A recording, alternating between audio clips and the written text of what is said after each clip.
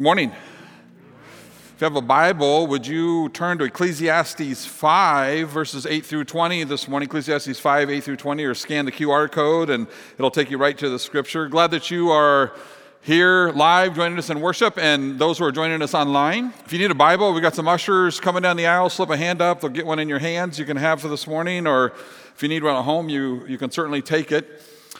For the past several weeks, we have been reading and studying the words of Solomon in the book of Ecclesiastes. Fascinating book.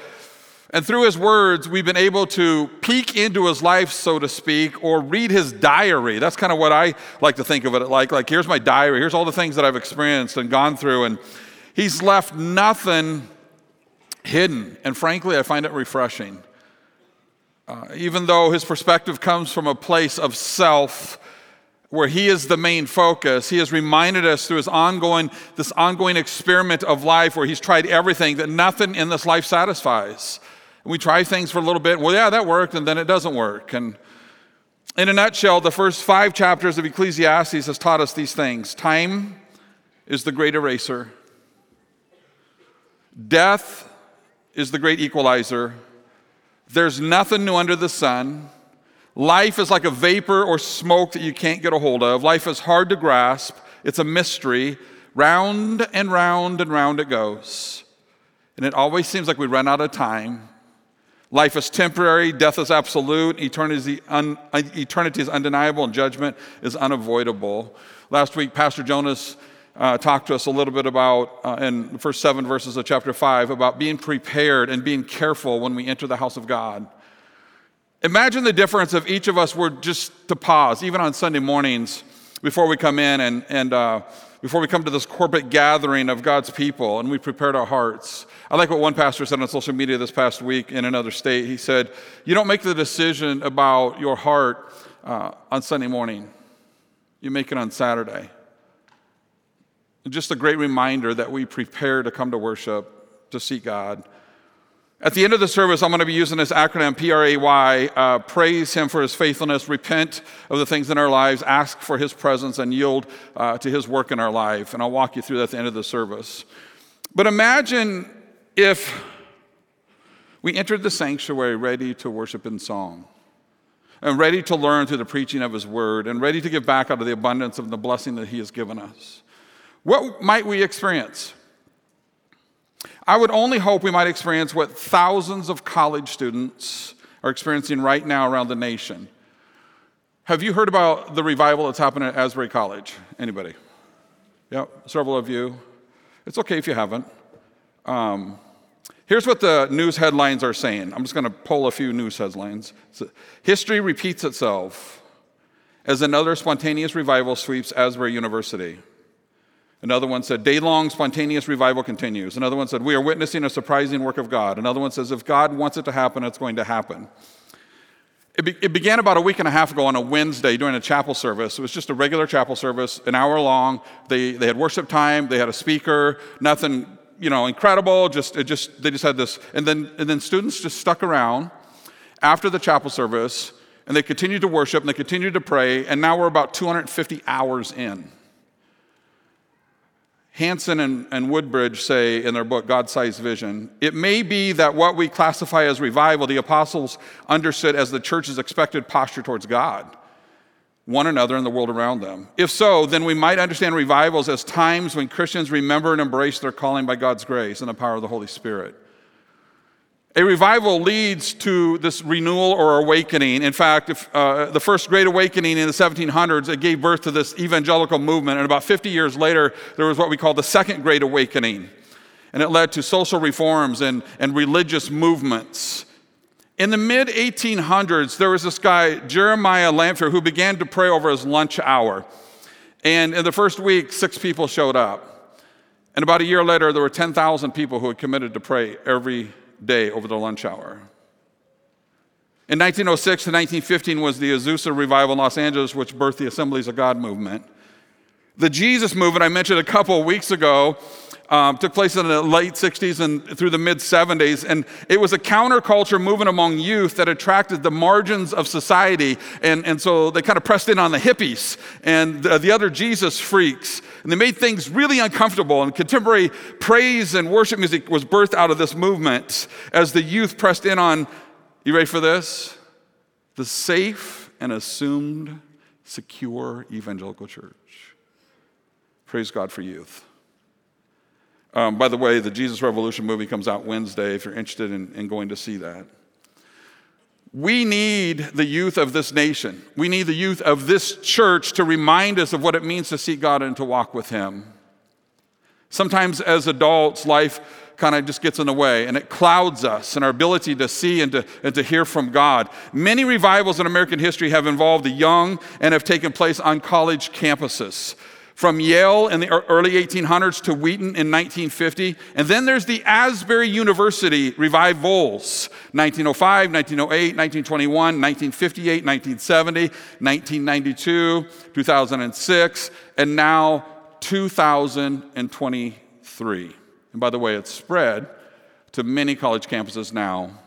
Currently, people are traveling from all over the world to Asbury University, and during the evening sessions, they have people waiting 2 blocks deep to get into a 1,600-seat auditorium to be a part of what's happening. It's spread to Cedarville College and other colleges. It's spread to other countries, Uganda. It's spread all over around the world, and God is up to something. And I wanted to share this with you for 2 reasons. I want you to know what's happening in our country, but what we're learning in the book of Ecclesiastes and from Solomon's experiments is that life without God is empty, and that it's not the life that God has for us. The pleasures of this world run dry and eventually remind us that everything outside of God is just this chasing. We're all chasing after one of 2 winds. Either the external wind that we believe can satisfy, only to discover it can't be grasped. We can't get a hold of it, and when we think we have it, it's gone.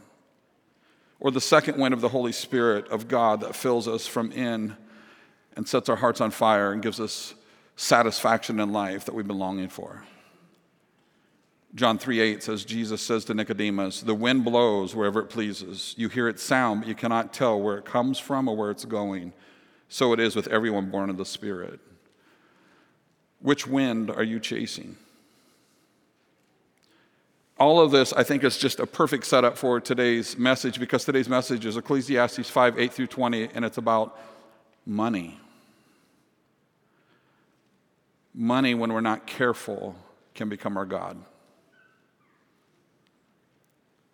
Money can be, and money can buy the wind that we chase. Money can lull our heart asleep, believing that it is our Savior, believing it's the answer to all of our troubles, that it's the pathway to happiness. Everything we turn to outside of God to find satisfaction is either directly or indirectly is the it. Wealth and injustice, verses 8 and 9. If you see the poor oppressed in a district, and justice and rights denied, do not be surprised at such things. For one official is eyed by a higher one, and over them both are others higher still. The increase from the land is taken by all. The king himself profits from the fields. When enough is not enough, the poor will be oppressed. He begins in verse 8 saying, don't be surprised, don't be amazed, don't be alarmed, don't be shocked when you see the poor oppressed. He says this oppression starts with the greedy and the corrupt rulers and politicians and officials and kings who seem to never have enough power, who never have enough wealth. Oppression of the poor often filters down from those who rule or those who have power. Solomon is not saying we should just turn our head to the poor or the oppressed, nor is he saying that all poor people are poor because of corrupt rulers. People are poor for a lot of different reasons, right? Loss of a job or a major financial setback or laziness or irresponsibility. His point is that we shouldn't be surprised when some people are poor because those who have power crave more power and they crave more money. Some people. And these first couple of verses are not coming from Solomon's mouth at a party after he had too much to drink and he's just sitting around blabbing. He's speaking from personal experience, and maybe it's even part of a confession, so to speak. After all, he was a politician, a ruler, and a king for 40 years. Whether he was repenting or just making this general observation, in either case, he says, don't be surprised when you are ruled by people whose hearts are never satisfied. Enough is never enough. And secondly, wealth and dissatisfaction. I'll read these verses in a second, 10 through 17. But in these verses, Solomon exposes the reason that got him, and honestly, any one of us, to a place in our hearts where enough is not enough. And that's what he's going to expose here in a minute. And what we'll see here in these few verses is that when enough is not enough, the love of money can rob us of peace and contentment. And what Solomon is not saying, this is what he's not saying, having a lot of money will destroy your soul. But what he is saying is loving it too much will. Caring about it too much, wanting it too much will destroy you. If you want to destroy your present and your future happiness, sail out to the chase of just a little bit more. Listen to the world's message saying to you, you have to have just a little bit more to truly be happy. And that pursuit becomes a treadmill that has no off button. It's distracting and it's exhausting, to be honest. The false guarantee of happiness with just a little bit more is replaced by the guarantee of emptiness and lack of joy. Verse 10, whoever loves money never has enough. Whoever loves wealth is never satisfied with their income. This too is meaningless. So remember, he's on this path of this, he's pointing all the stuff out in life. This is meaningless, this is meaningless. And that's what he says again. Solomon says that the chasing after just a little bit more is a pursuit that will never and can never satisfy you. You will never make enough money. Verse 11, as goods increase, so do those who consume them. And what benefit are they to the owners except to feast their eyes on them? The more loot that you have, the more looters want to show up to take care of your loot. They want to get their hand in the cookie jar, right? They want a piece of the pie they didn't make or bake. As goods increase, in other words, the more stuff that we have, when you get more stuff, they want more of it. The more you have, the more the phrase family and friends discount takes on a new meaning, if you know what I mean. Verse 11 goes on to say that when you spend so much time wanting and chasing more, you spend so much time admiring it, right? Looking after it, watching over it, taking care of it. And Solomon says, and what benefit are they to the owners except to feast their eyes on them, meaning things. There's nothing left to do but just to look at it. What happens to us when no one's impressed anymore? When a person spends so much time and energy trying to get just a little bit more. Your wealth and possessions have no advantage to this life. Assets are not always benefits. Things become a greater burden. Verse 12, the sleep of a laborer is sweet, whether they eat little or much, but as for the rich, their abundance permits them no sleep.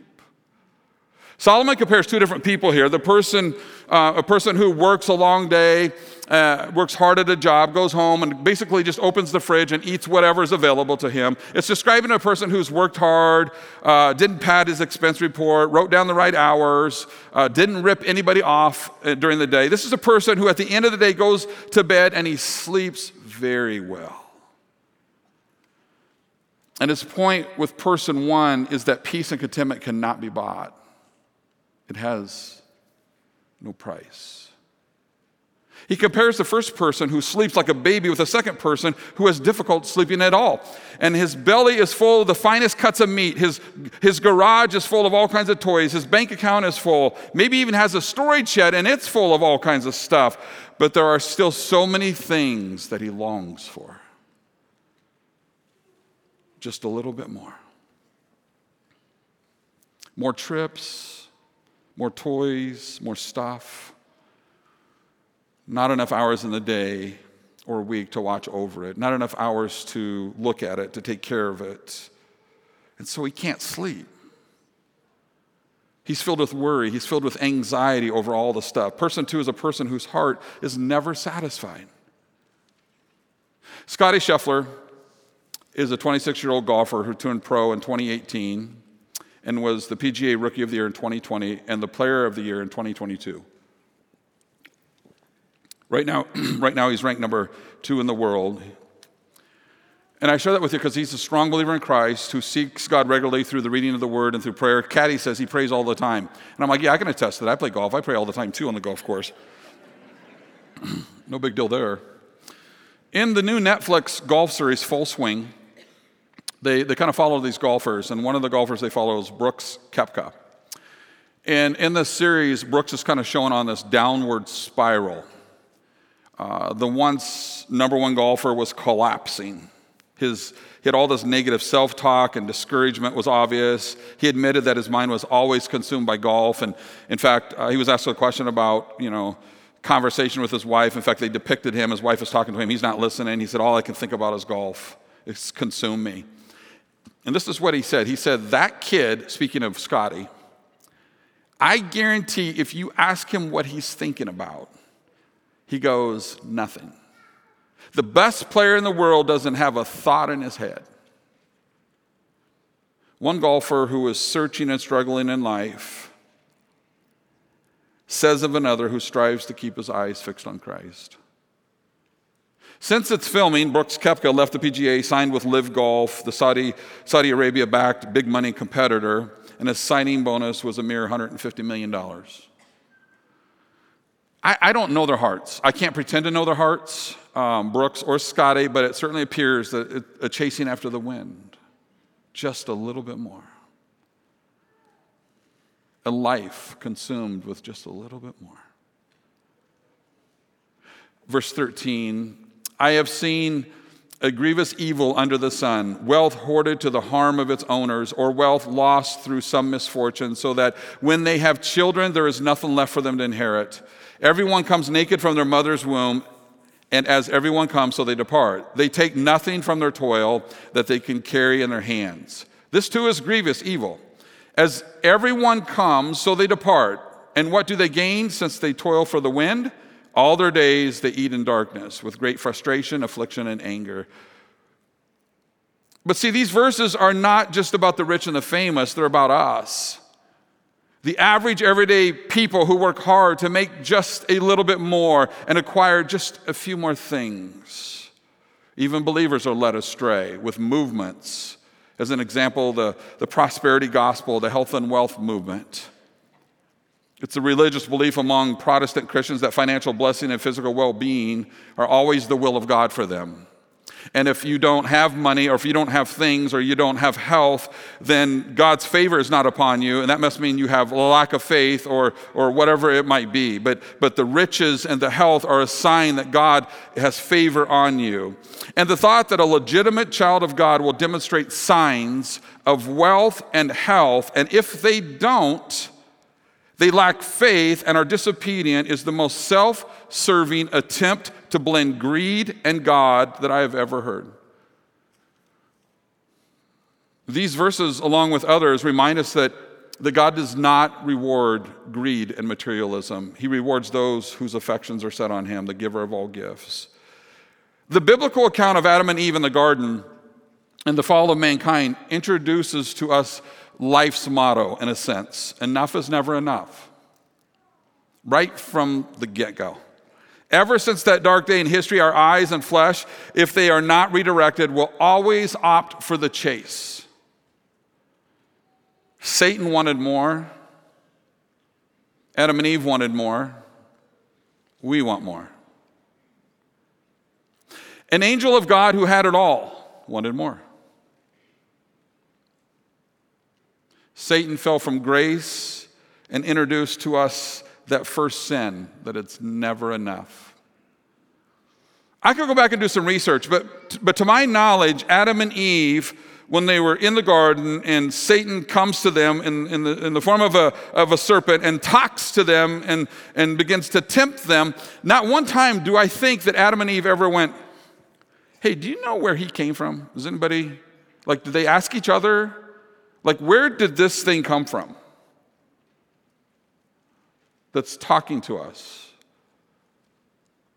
That was once an angel of God that now crawls on the ground, that once had everything.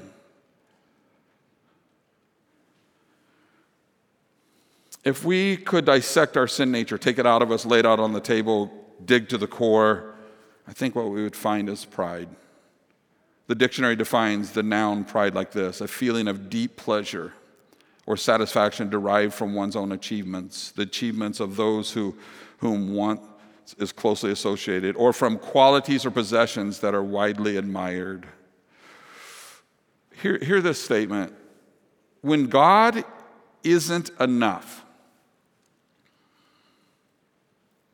nothing else ever has a chance of being enough.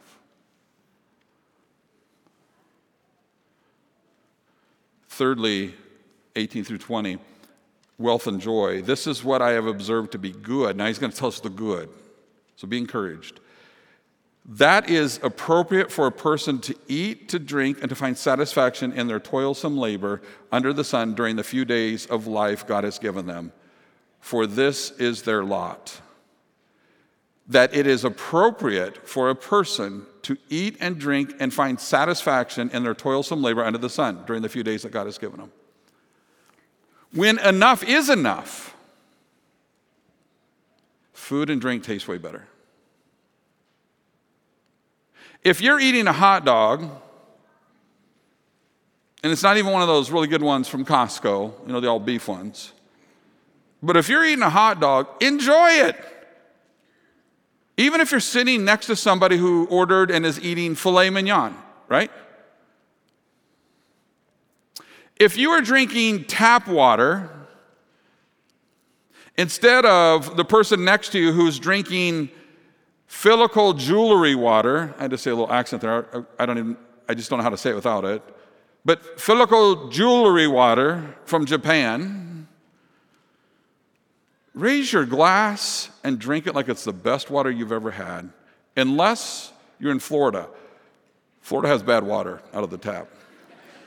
Do you know what a liter of water, Fillico jewelry water, costs? It's 2 of these. You can order it if you want it.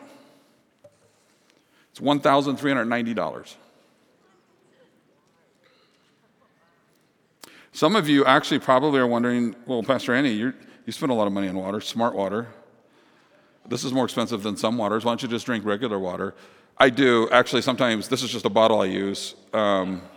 Honestly, and not because it's so smart, but because it doesn't crinkle like when I drink out of it. And some of those, all the other, like when you drink and you're sucking or you're crinkling, it's just annoying for you guys. That's the only reason I have this up here.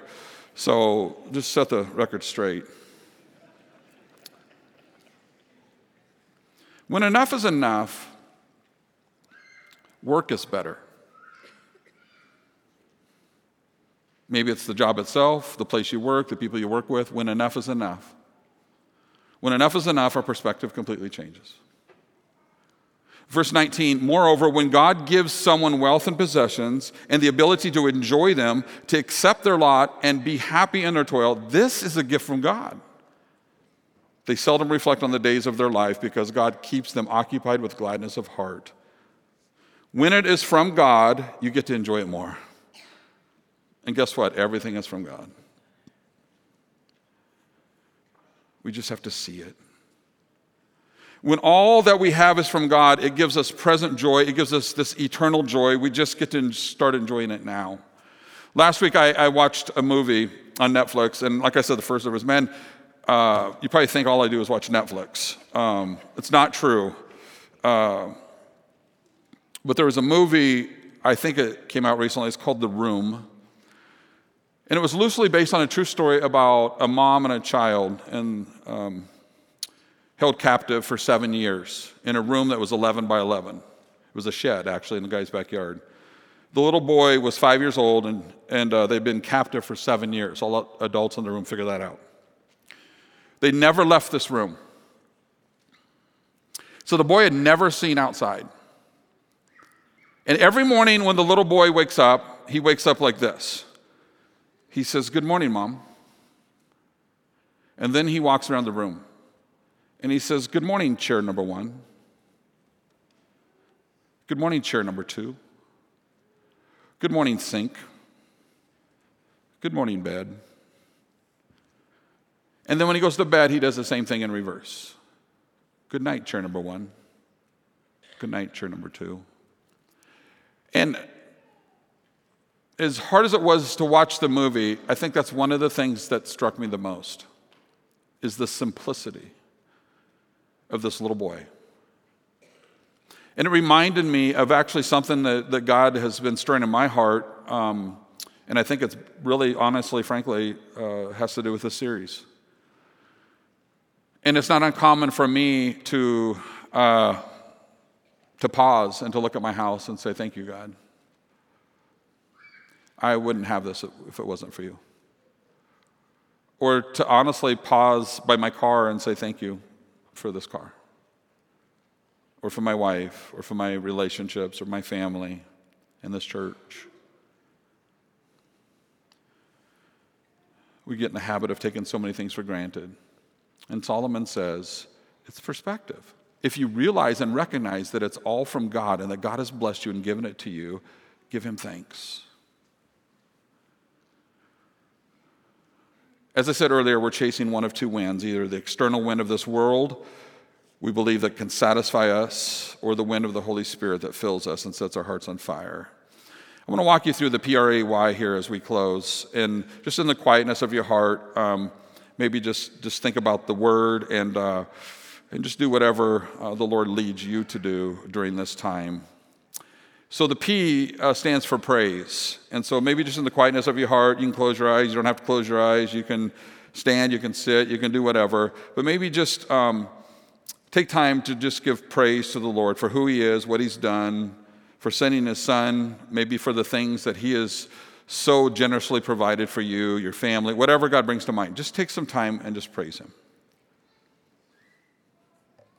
The R stands for repent.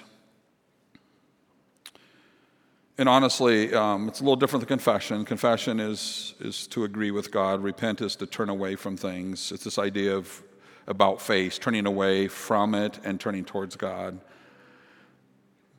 And yes, if you're a believer, you've been forgiven from as far as the east is from the west. But this idea of repenting is to renew. It's to address things that maybe have crept into your life, that have gotten in the way of your relationship with the Lord. The A is for ask. Just take some time and ask the Lord whatever he's laying on your heart. Maybe it's just a prayer request you have. Maybe it's for his presence in your life. And the Y is for yield. Just take some time to yield to the Lord's work in your life.